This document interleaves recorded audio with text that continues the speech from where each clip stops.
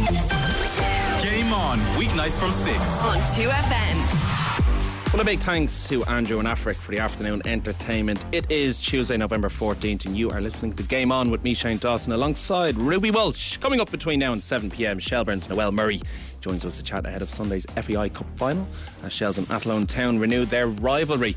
We'll have the latest from Stephen Kenny's Ireland squad, and Feargal Brennan will wrap up all the latest news in football from across Europe.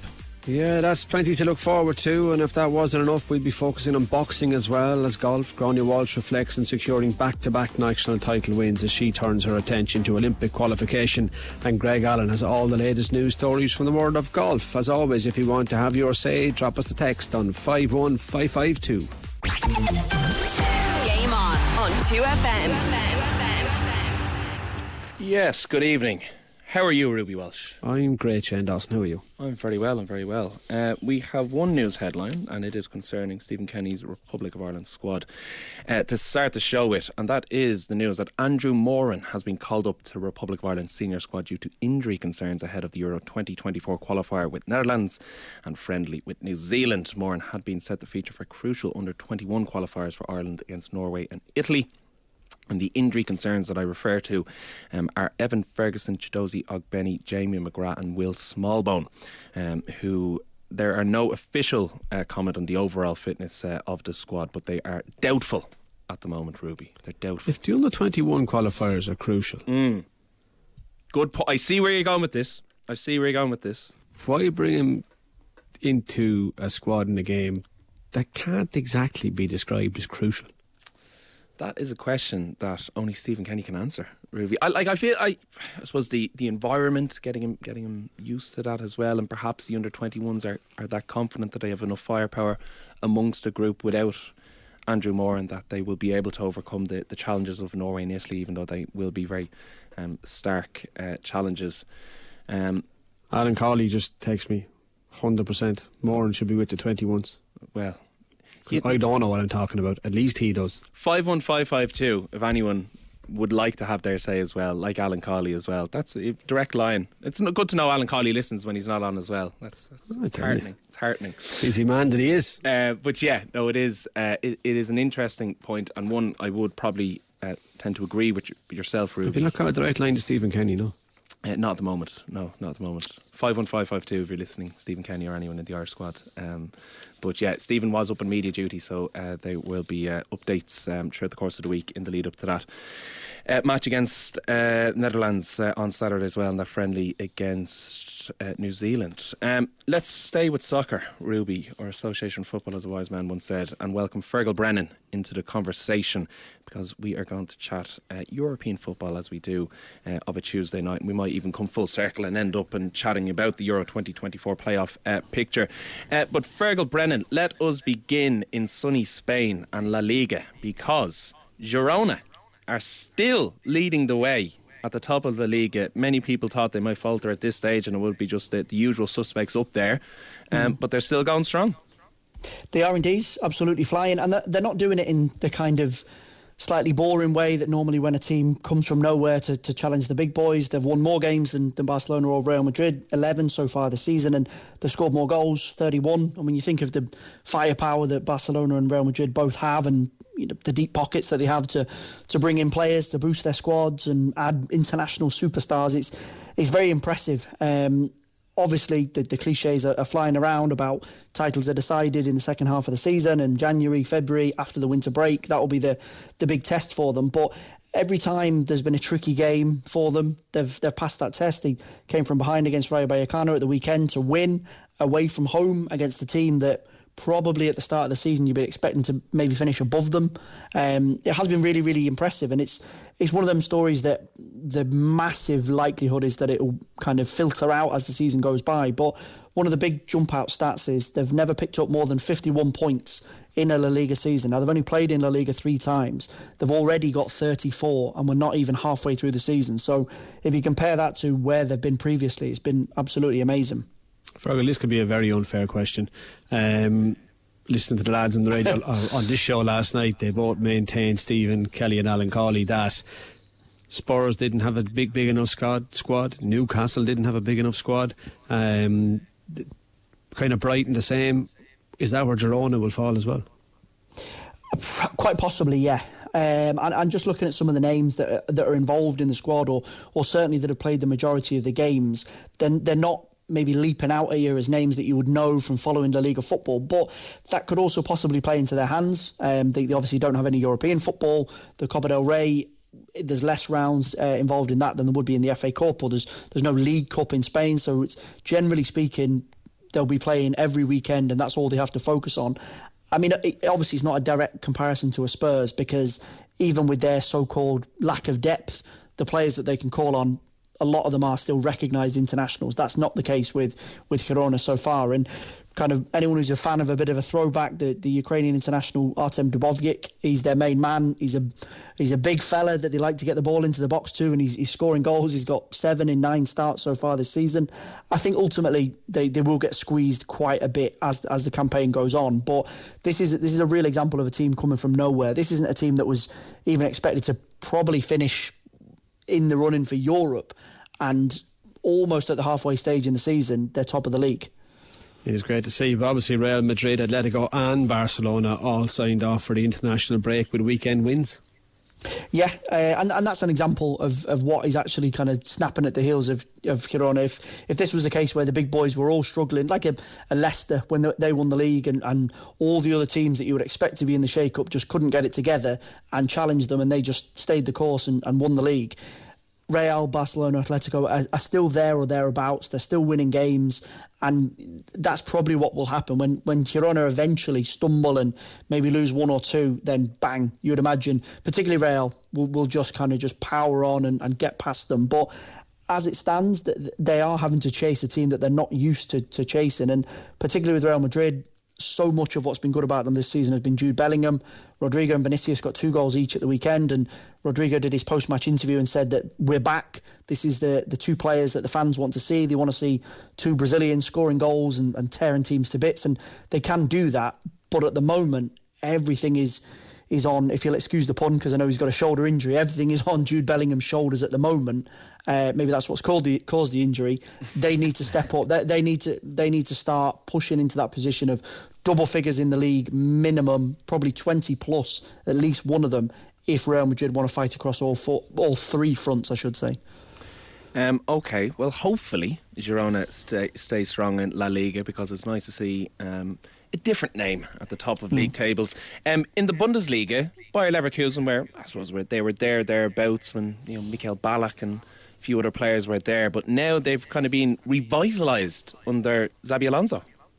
They have indeed, and this is, I wouldn't say there's an exact similarity with Girona, because Leverkusen would be in the shake-up for European places. They are in the Europa Conference League this season, but every year we kind of look at German football and think, can someone get close to Bayern Munich? Can they at least make it competitive? And last season Dortmund took it all the way to the final day, and then they managed to mess it up, and Bayern just kind of scraped over the line and defended the title. Leverkusen, it's a different proposition, and Xabi Alonso is really doing a lot to boost his profile. I think he'll be the next manager that the real heavyweights will be looking for this summer, potentially a return to Real Madrid, who obviously he played for. And this is, maybe it's not as much of a kind of fairy tale story as Girona, although they're not completely without help from the big boys. We know that they're owned by the City Football Group, but I just think anybody putting a challenge to Bayern Munich that can be sustained, that can be a threat, is definitely something to keep an eye on. And Xabi Alonso really is carving out a reputation as arguably the best, or one of the best young managers outside of the Premier League. I admittedly wasn't aware they were part of the City Group. That's really that's Girona, yeah. So that's really disappointed me, because I was really hoping for the romantic underdog story there. Apologies. No, a text actually just came in as well to put my attention to it as well. But that's unfortunate. Great. Do Leverkusen have the staying power then that perhaps Girona won't? I think they've got, again, we go back to squad depth and names that are involved in the squad. Their squad would have a higher calibre of players. They've got some really talented players that I think fans are going to become more and more aware of. But they do have European football. They've got Thursday nights, which can become difficult. So far, they've managed it. But we're looking at a situation when, if they qualify for the knockout stages, then in February, when Bayern, because of the experience and because of the quality that they've got, can just zone in on trying to defend the title, then that will be a big question mark for Alonso and Leverkusen. If they can get a couple of bodies in January, that will obviously help. But it's the question every season, and normally 8 or 9 times out of 10 it's Dortmund, but they, on the back of Bellingham leaving, are struggling. They've got themselves back on the horse in the Champions League, and I think they're in a good position to make the last 16. But ultimately, as unromantic as it sounds, the big boys do tend to win when it really comes to the crunch. It's very early to be making a title call. Leverkusen will be in a stronger position than Girona in Spain, I would say, but a lot of it depends on Alonso managing to maintain this for a full season. And Bayern Munich have Harry Kane, 17 goals in 21 games, 17 league goals, 21 overall. He could even beat Lewandowski's record in Bayern, could he?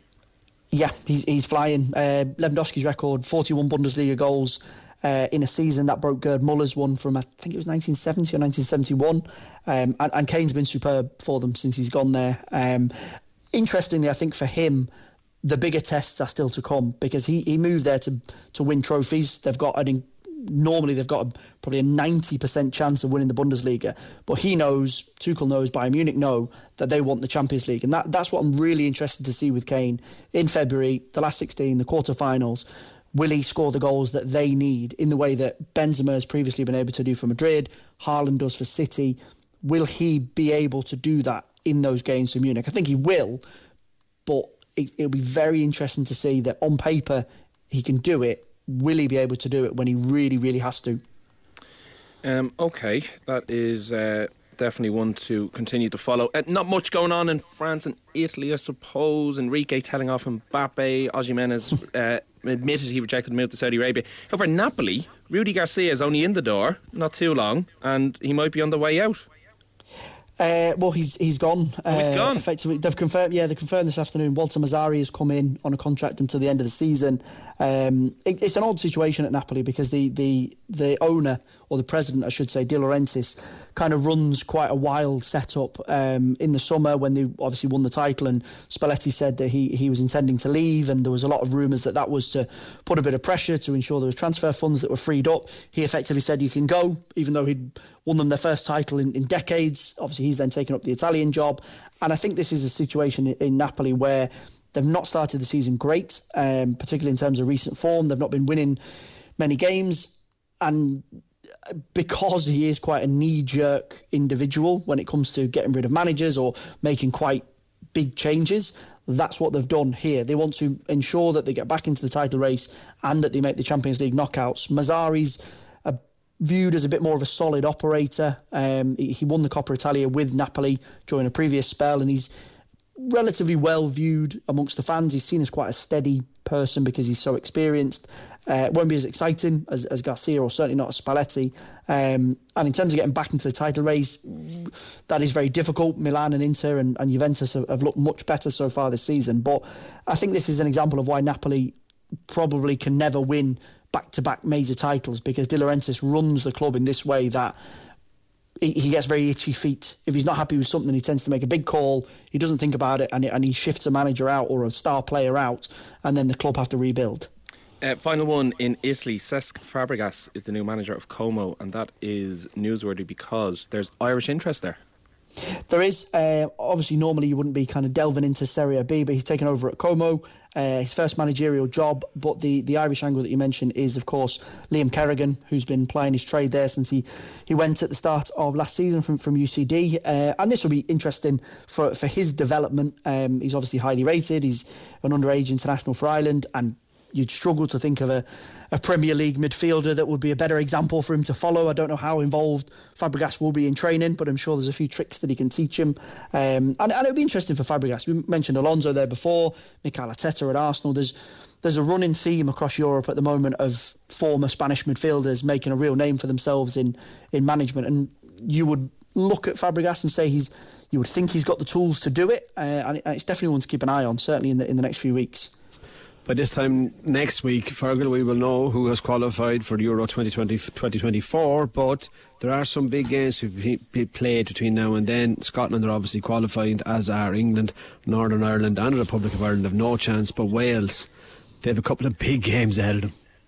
They do, and interestingly, because of the kind of complex playoff picture, it's probably just going to be a direct shootout between themselves and Croatia to get that other automatic spot in the group. I think going into these fixtures, they have got a slight upper hand, but difficult trip to Armenia first. Then they've got Turkey at home. Turkey, I think, are already home and dry, or they're certainly almost there or thereabouts. They just need to hold their nerve. I know that sounds very straightforward, but they really can't afford a slip, because Croatia would be absolutely expecting to qualify automatically. You think of how they've done in recent major tournaments, in the World Cup and in the European Championships, but Wales have got the edge on them going into these games. If they can just hold it for those two matches, they may well need to win both of them, because they're level with Croatia as it stands. They're only in front of them on head-to-head points. That's the tiebreaker for these qualifiers. It's not goal difference, it's head-to-head. Winning away in Armenia and then in Cardiff is a big ask, but I think they're going to have to do that if they want to avoid dropping down into the playoffs. Well, hopefully they can get there to give us some more interesting games to watch. Feargal Brennan, thanks a million. We have a quick break to take. We'll be back with boxing. Game on. Boxing. Now, it is time to chat boxing in the company of Offaly boxer Grainne Walsh, who retained her 66kg national elite title on Saturday night. Grainne defeated Christina Desmond in the 2024 final in the National Boxing Stadium on a unanimous verdict. So I'm delighted to say that Grainne joins us now. Thank you very much for taking the call. Grainne, how are you? Are you still basking in the glory of the victory? I'm good, thanks. Thanks for having me on. Yeah, the feeling never gets old, I have to say. So, yeah, I'm heading for a bit of dinner now this evening as well, so can't get any better than that. 66, obviously a push for you then, Grainne, is it? Well, it's not really a push, to be honest with you. Like, I'm obviously, when I'm training, I'm disciplined and stuff, and I eat the right stuff, but then when I get a little week off, I like to indulge as well. So, life is all about balance. What's splashing out for Grainne Walsh then? Well, I'm actually waiting to go into Mad Egg. That's where tonight's choice is anyway, so I know I'll have a few days where I'll have a few nice bits that I've been craving over the last few weeks, and then it's straight back into healthy eating. It's not really dieting, it's more a lifestyle thing that I have at the minute. I'm very comfortable with the weight, thank God, and it's not too strenuous for me.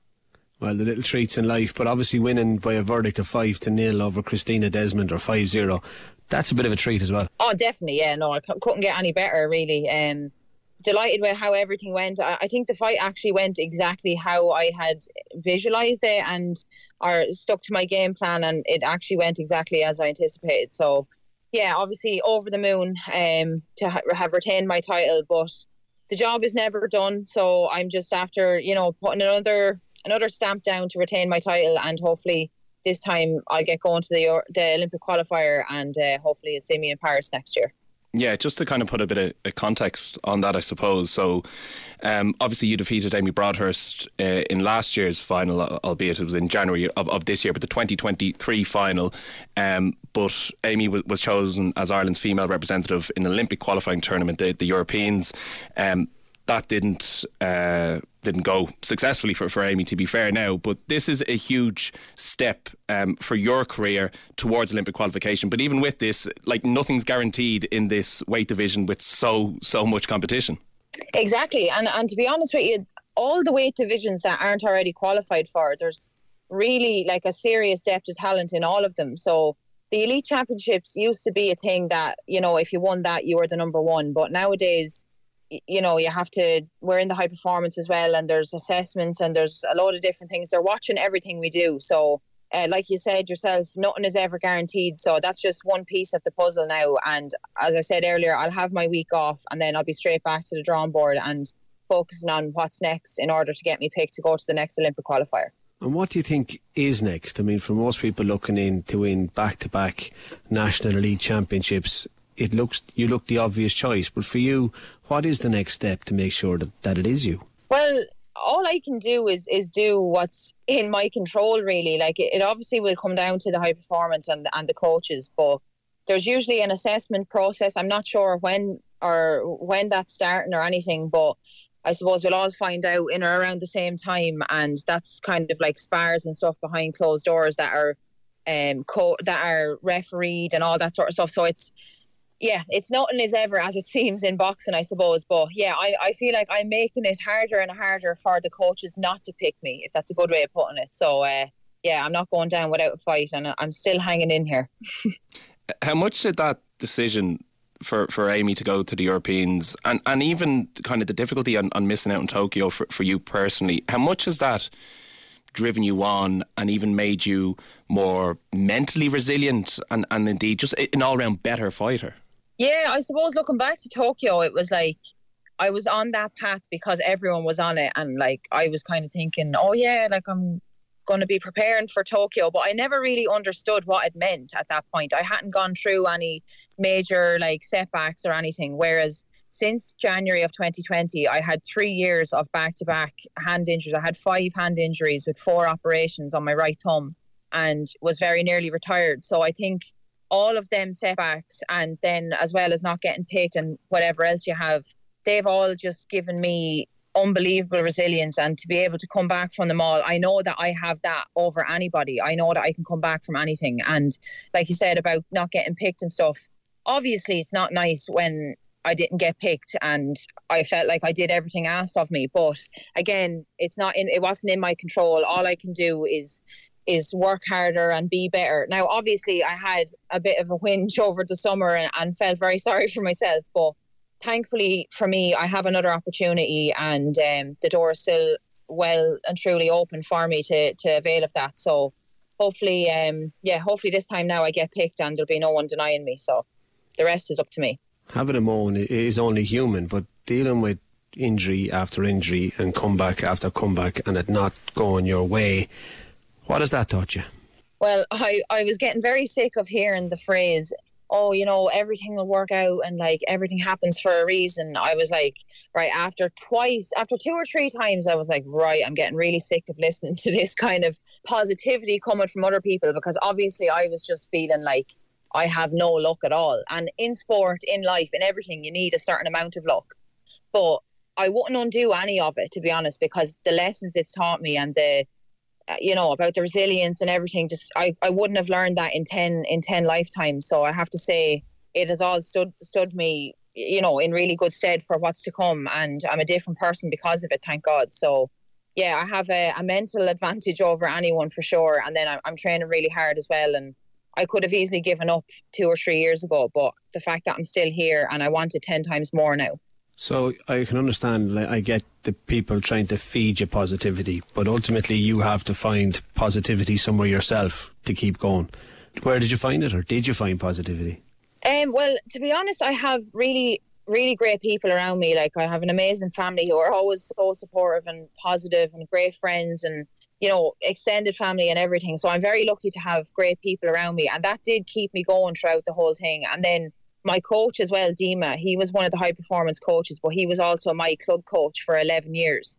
He kept me going because he invested 11 years of, extreme time and effort into my career. And I didn't want to give up for him either, because he had put in every bit as much effort as I had. So he was a major reason why I didn't give up either. But yeah, it's kind of remembering why you started in the first place. Now, obviously, I'm not going to lie and say that, when I first put on a pair of boxing gloves, I wanted to be an Olympic champion. I didn't have a clue about the Olympics at that point. It wasn't even an opportunity. There was no opportunities for women when I started boxing. So it's kind of something that just fell into my path the better I got and the more I progressed in my career. But as I said earlier about not having any setbacks before Tokyo, I've had my fair share between now and then, and I fully understand the significance of becoming an Olympian and what it takes, in terms of coming back from setbacks and injuries and stuff. But yeah, as I said, I wouldn't change it for the world.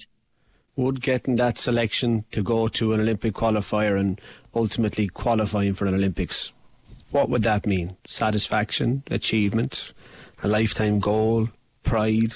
What would it mean to you? It's a really hard question to answer, actually. Like, I know, that's why I asked it. I was wondering, would you have an answer? It is very hard to answer, and it seems like an obvious one, but it's what I've been working for so many years. But it's as well, I'm already proud of the fact that I've come back from everything that's happened to me, and people always get infatuated with, like, I'll be happy when, and like, oh, if I become an Olympian, that's when I'll be happy. Like, I won't lie, I'm happy now, and I love the journey, and I think that's a major part of actually of a sporting career, is enjoying every step of the journey, because you kind of wish all of the present time away in terms of all the training and all the things that you need to get to where you want to get to. But then when people, achieve they get to the Olympics and everything, and then they're like, okay, now what?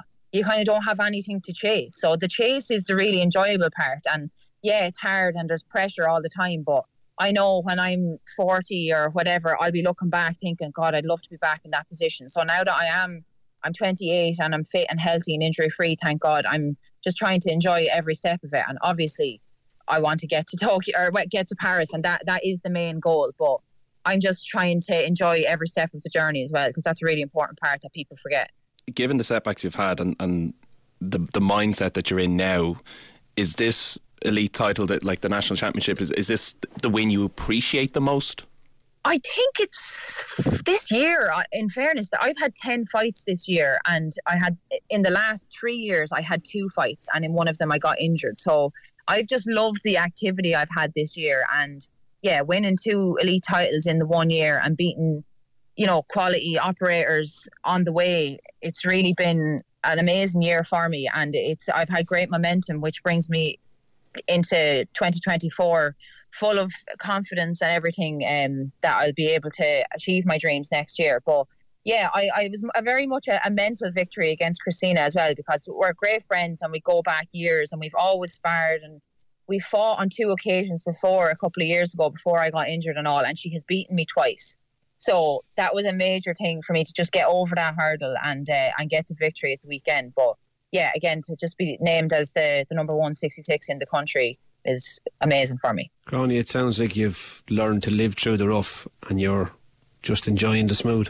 That's exactly it. You have to take the rough and tumble of life. But yeah, as I said, I'm just, all the injuries and all the setbacks and everything I had, not getting picked, being able to come back from all them has just given me such confidence that nothing will actually break me. Whereas before I didn't understand what setbacks were or what resilience even meant. Whereas now I'm probably more equipped to talk about it than most. So yeah, I feel like that really gives me an advantage over a lot of people. I know the competition that you have in this weight division brings with it many obstacles, but the fact that we have talented boxers like yourself, Lisa O'Rourke, Christina Desmond, of course, who you mentioned, and indeed Amy Broadhurst, is that a positive thing for you in terms of it develops you, it brings you to new levels nationally before you even look at Olympic qualification? Oh, definitely. I was literally talking about this yesterday. When Katie Taylor was going to all these tournaments and stuff, there was no one on the Irish scene, like obviously Kelly Harrington, but she was at a different weight division at the time. But Katie was the only one at 60 kilos that was going anywhere for Ireland. And now when you look at 10, 12 years later, you have 4 or 5 world Olympic, elite athletes in every weight division. So it just shows the pool of talent we have in Ireland. And I personally much rather having all the competition. I remember 4 or 5 years ago, I was the number 1 in my division, and I was being sent to every tournament and never any assessments, no question of was I getting to go here, there and everywhere. And I didn't appreciate any of it. It was all just handed to me and I was going to everything. Whereas now, getting out of Ireland can be the hardest thing. Like sometimes people say to get picked in the 66 kg division to go to the Olympic qualifiers can nearly be harder than actually qualifying. So I definitely think it brings us all on. It brings the best out in all of us, because every training session you have something to prove, and every spar you have the same nerves as I did on Saturday night against Christina, because there's always something. If you slip up once, then you start to have those negative thoughts and you think someone is getting ahead of you. So I definitely think having that healthy competition is really good for athletes and brings the best out in all of us. Well, it sounds like the 66 kg weight division is in a very healthy place in Irish women's boxing. I most certainly hope you get your chance to show the world, Grainne. Thanks a million for taking our call, and well done at the weekend. Thanks a million, lads. Really appreciate it. Thank you. Game on. Football. Now, this Sunday sees Shelbourne and Athlone Town compete in this year's FAI Cup Final, a repeat, of course, of last year's final, which Shelbourne were victorious. And I'm delighted to say that one of those victorious players, Noelle Murray, joins us on the line now. Look ahead to Sunday. Noelle, how's the form? The form is good. Starting to get excited now about the Cup Final, the last game of the season also. Last game of the season. And for yourselves, there was a bit of drama at the weekend, and kind of ironically, I suppose, it was your opponents at Athlone that did you a favour, scored last-minute equaliser against Rovers, which saw you finish second in the league table ahead of the final match now, the Cup Final against Athlone. So do you view it as second in the table, that's a decent finish, you're looking to continue the momentum into the Cup Final, or is it a case of you're bitterly disappointed with not winning the league and it's a kind of case of you need to prove yourselves more in the Cup Final?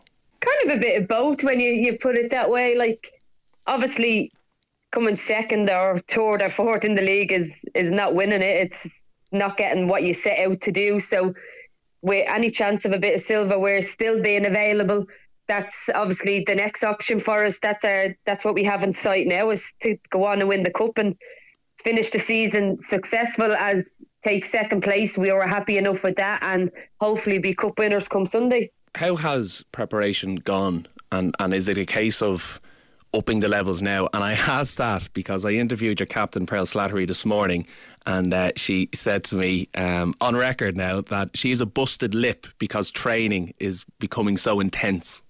Yeah, I actually seen that happened last night. Yeah, look, the preparations they're really gearing us up, they're getting us really ready for Sunday. So they have their training session set out, and I just think the standard of training has stepped up a notch the last couple of weeks. I think it's obviously because people are fighting for the position, and it's a big thing to do now. Like, coming up to the Cup Final, there's still 11 players to be able to be chosen to start the game, and I think everyone's trying to make a mark now. That's why I think Pearl ended up with the busted lip, because training's getting a bit more physical now, people knowing that they're looking to pick the strongest 11 for Sunday. Getting feisty. How many sessions have you left, Noelle? I mean, you're coming off the back of a league season. You're hardly going to get any fitter. So how much work have you left to do? We've literally got tomorrow night, so we train Wednesday night, and we usually train on a Friday, but we're actually going to train Saturday morning instead. So we've Wednesday and Saturday, so we've 2 sessions to go before the Cup Final on Sunday. Saturday morning. I think that'll be more just down to shape and set pieces and how we'll play when we're attacking, and I think it's just more so to do that to finish us off and get us ready for Sunday. So will you have an idea on Saturday morning then whether who's playing and who's not playing? Yeah, usually kind of gives off the starting team, and even usually like every other week, say on a Friday night we would have trained, it usually kind of gives you the base of the team that will be starting on the Saturday. So yeah, so hopefully on Saturday we'll all kind of know, and the nerves will probably be there for some people and they won't be there for other people, and that we'll be just ready to go when Sunday comes. So it will be the final Shelbourne team that Noel King selects, because he is departing the club at the end of the season after the Cup Final. And that was an announcement that was made, a couple of weeks ago. So how much of a distraction, or how has that affected you and the group, knowing that your manager's not going to be here next year? Noel kind of started to pull us all singly in training one of the mornings and told us about it before it was actually announced to the public and stuff. And my actual response to him was, why now and not in 2 weeks' time when everything is completely done? And according to him, he said it was out of his control as well. It was what the club have decided to do, so he just wanted to kind of tell us before we seen it online. Putting that aside, we still have a trophy to win, so I think we've all kind of put it into the back of our minds for now. I think it might come back and surface more after Sunday maybe, but I think the main thing on everyone's mind now, including himself, is to go and win a cup on Sunday. I noticed on Sunday morning as I was flicking through, came up in a Google ad actually, the lads at the FAI Cup Final in spanking new suits, all dolled out. Have the ladies been treated the very same? I'm assuming they have. Last year we had talked about it, and obviously with the men's always, as a tradition to the men, they've always went and done that and kind of looks kind of slick on the day. So the option was there for the girls to do it, and we decided to do it. So it'll be interesting to see us all together on Sunday. It's been an interesting couple of weeks for Shelbourne as a whole. A change in majority shareholders, so there's kind of a new ownership there with the Turkish investment stepping away. Mickey O'Rourke now is the primary lead at the club. Obviously the men's team have followed in the women's team's footsteps by qualifying for Europe, something that you have achieved for the last 2 years. It's been 18 years since the men's team have been there, but does that feel-good factor rub off? And also, are the supports in place that the women's team deserve and need for them to continue to flourish? Yeah, definitely. Look, I think it was a great day for the club on Sunday. I think all Shels fans were in the Aviva cheering Pats on to go on and do it for the success of the Shels men's team. But I think when we do qualify for Europe and stuff, I think we're treated exactly the way we should be, and I think it's the same for the men and the women when you do qualify. It is interesting, I suppose, and hopefully it does bring with it more success under kind of the one name of the club. Noelle, I want to pick apart your history with the FAI Cup, because I don't know this for a fact now, but you must be one of the most successful players in the competition. Like, are you aware of the amount of times you've been in the final? Yeah, but only since today. Since today. So from what I'm aware of, this is actually my 10th cup final. Yeah, so you've won 6. I've won it 6 times, and I've lost it 3 times. So this is my 10th cup final this year, yeah. What is it about the competition that about Noelle Murray in the FAI Cup? I don't even know. I was only speaking to somebody earlier, and they actually told me that, and I was like, oh, that many years. Showing me age there, playing in it so many years. But no, I don't know. Like, it's the last game of the season, and I don't think you can beat cup final day. It's just a great day to be involved in, especially with all the crowd coming, your club, your family and your friends and all, and it just must be a great day. Yeah, we're just really looking forward to playing in it again this year. Are your memories as strong of the 6 you won or the 3 you lost? Probably the ones that I lost, because I think I can tell you the teams that beat us in it. But yeah, I probably can't remember the finalists that I probably won it against. But look, it's the same in every sport, isn't it? Yeah, it's the same in everything. You always remember the worst thing, but I do remember some of the good times. I think we've beaten we beat Peamount in it. I think that was in Dalymount. I was thinking of some of the games back after I heard how many times I played in the cup final. I was thinking back today to who we played against and where we played, and I was kind of like, God, I've played in it so many times. 3 with Raheny. That team include Katie McCabe, no? Yeah, Katie would have been there, yeah. That was even that Catherine's team had a couple of internationals, even in Irish cricket. I think Mary Waldron, Hannah Tyrrell was involved. Mary Waldron played there, and Hannah Tyrrell played there with me there as well. Yeah, that's. I think they went. Who else? Kim Flood. She went on and played rugby as well. I think. It's an amazing pathway. So 1 cup with Catherine's, 3 with Raheny, as Ruby mentioned, and 2 with Shels, and then 1 loss with Raheny and 2 defeats with Shelbourne as well.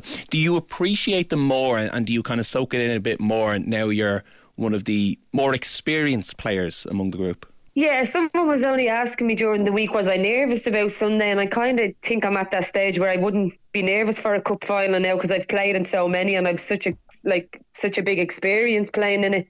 So yeah, it's just where a lot of the younger girls off the team are kind of thinking about how nervous they're going to be on Sunday, and I'm kind of just being like, it's kind of just another game to me, but it's obviously there is a prize at the end of the day. So when you look at this form-wise, you played at Lone Town twice this year. You beat them 2-1 at home. You beat them 1-0 away last May. Do you go in there thinking we have the measure of these, providing we play our game? No. And I literally had this conversation earlier on with someone, because I never reflect back on the games that we have played against each other during that season, because cup final days are completely different. I think it's about the team that shows up and performs on the day. You've heard of many stories, all the crazy football stories come from cup games of lower league teams beating top teams and stuff, and it's always been on a cup day. I think it's just literally who shows up on the day, and some teams can show up and dominate the game and lose. It's cup days can be crazy. Final question, what would it mean for you personally to win back-to-back FAI Cup titles with Shels? Yeah, I think, as anybody'd say, we will set out to win it, and it'll just be an honour to win it again. And with the group of girls obviously losing the league and then still having some sort of joy at the end of the season, lifting the cup on Sunday. So yeah, it'd be a real honour to lift it again, and especially with some of the players that I've already done it with, and then there's some there that I haven't done it with yet. So hopefully Sunday we'll be on the happy side of it. It will be an interesting contest, and hopefully for Shelbourne fans, I'm sure they'll be wishing you well come Sunday. So Noelle Murray, for now, thank you very much for taking the call. We will be continuing our build-up to the FAI Cup Final as the week continues. We'll be hearing from the Athlone Town camp as well. But for now, Noelle, thank you. Game on. Golf. Now, you're very welcome back to the final part of Game On, because Greg Allen is here to chat golf. Let us start with Mr. Rory McIlroy, Greg, because he has said some pretty significant things today in general, I suppose, about the state of negotiations between the PGA Tour and the DP World Tour, and indeed the backers of the Live Golf, the public investment fund of Saudi Arabia, because let's be honest, there hasn't been that much positivity around it all, has there? No, it's actually funny. One of the things I'm often asked is, why is Rory always saying this? Why is he always opening his mouth about things about this, that and the other? It's because he's put forward in press conferences and he's just answering questions. And in this case, he has not been around for 6 weeks. He's taken a 6-week break since the Ryder Cup, and he has turned up to honour his commitment to the DP World Tour, which is to play in their end of season tour championship. One of the reasons he loves this tournament is the golf course sets up so well for him. It's a 7,600 yard course, favours long hitters, and it's also just shapes well for the way that he drives the ball, which is of course his biggest asset in his game. But ahead of the actual playing of the tournament, starting on Thursday, he sits down for a 15-minute press conference, which he did today, and inevitably he was asked about the state of negotiations between the Public Investment Fund of Saudi Arabia, which obviously is the backer of Live Golf, and also the PGA Tour, and to some degree the DP World Tour, who are at the other side of the negotiation table. Now, over the last, it's been 7th of June when the framework agreement was so enthusiastically, brought to bear, and not so enthusiastically by Rory, because I think he felt he was a bit blindsided by the way the negotiation for that agreement was done, somewhat behind his back, in fact completely behind his back, to be honest. He was only informed about it a couple of hours before they made the announcement, and the announcement was made from both sides with great enthusiasm and gusto. But what's it been followed up by? Something of a vacuum. Really very, very little news has emerged about how those negotiations are going. And just about 2 or 3 weeks ago, Davis Love, who's a veteran of 5 different occasions when he's been on the PGA Tour Policy Board, he said that he saw there was pretty much zero chance of there being an agreement by the stipulated deadline, self-imposed deadline of the 31st of December. But today Rory McIlroy gave a different spin to this, and he indicated that, it's more a case of these negotiations having to be kept under wraps and as confidential as possible. I wouldn't think so. I think if you were in the middle of it, you would see that there's a path forward. It's just that no one on the outside has any details, right? List lips, sink ships. So, we're trying to keep it tight within the walls, and I'm sure when there's news to tell, it will be told. How important is it for you that the wider political situation around the framework agreement gets wrapped up and doesn't drag deep into 2024? Because I think most of the chat suggests that this December 31st deadline is looking ambitious at this point. Yeah, I would say that's right. I think getting something done sooner rather than later, I think, is a good thing. Even if we get a deal done, it doesn't mean that it's actually going to happen. That's up to the United States government at that point, and whether the Department of Justice think that it's the right thing to do, or whether it's anti-competitive or whatever. So even if a deal does get done, it's not a sure thing. So we're just going to have to wait and see. But the faster that it gets rectified, I think the better for everyone. Craig, that's probably the most political answer I've ever heard Rory McIlroy give to anything. He answered the question and basically said nothing. Yeah, but and I think what he's doing is he's honouring the process rather than trying to jump the gun and give us an indication of what's going on in the process. And that's the whole point of the answer. The whole point of the answer is to indicate that jumping the gun on giving us an indication of how the process is going could just perhaps, undermine the process, which I think is probably fairly difficult to find a way of amalgamating two extremely different products.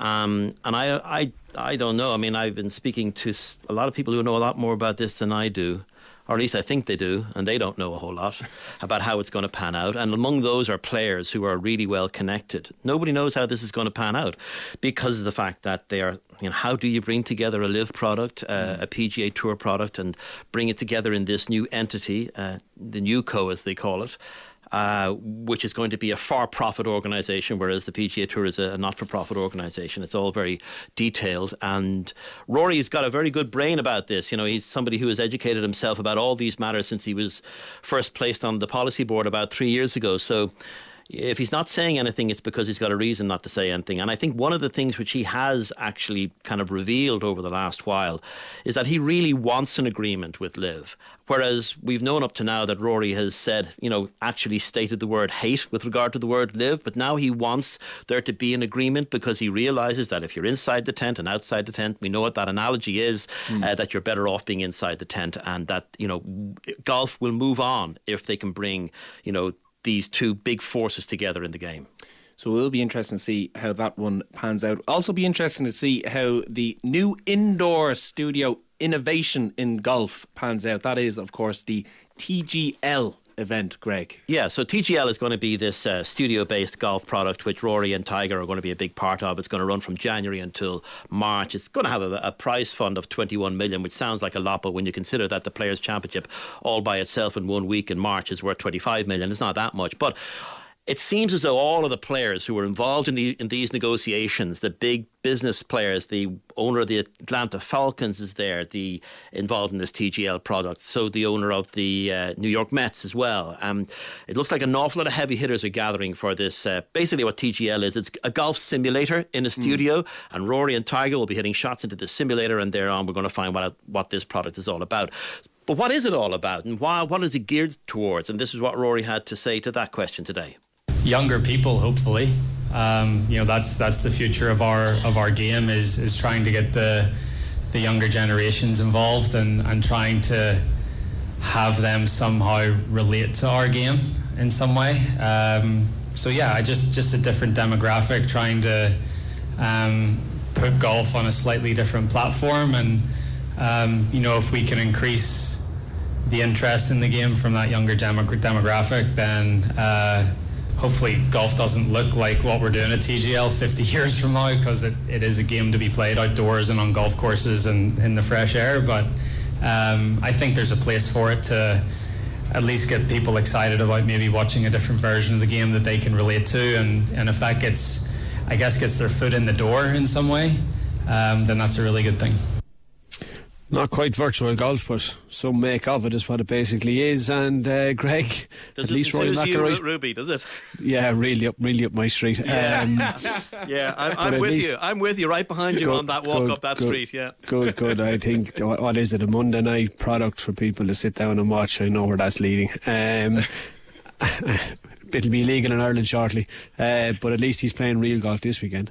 Yeah, he's playing real golf this weekend in the DP World Tour Championship, and this is a golf course that he absolutely loves. And I think he wants to end the season on a win. It would be his third win of the season. I think he's got a great chance of winning, and he himself really enjoys the fact that he's won this European Order of Merit title for a fifth time. He's only one behind Seve in that list. He's only three behind Colin Montgomery.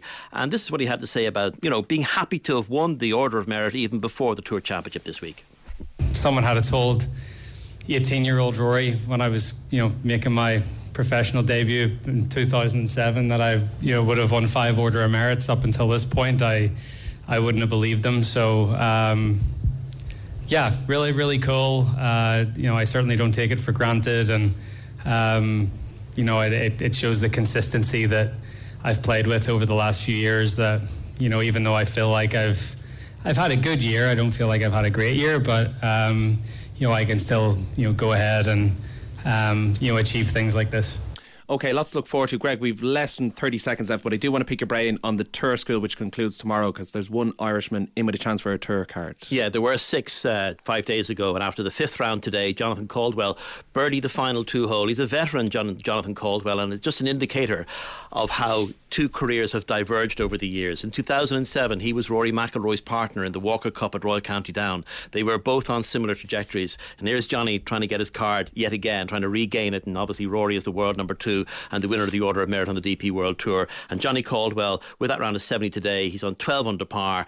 He's tied for 24th place, and the top 25 and ties will get their cards tomorrow, and Johnny Caldwell is fighting for his job tomorrow. Okay, Greg Allen, good stuff. Hope it goes well for Johnny Caldwell. Greg Allen, thanks a million as well. Thanks to John Farrell, our producer. Laura Lee Davis was our BCO.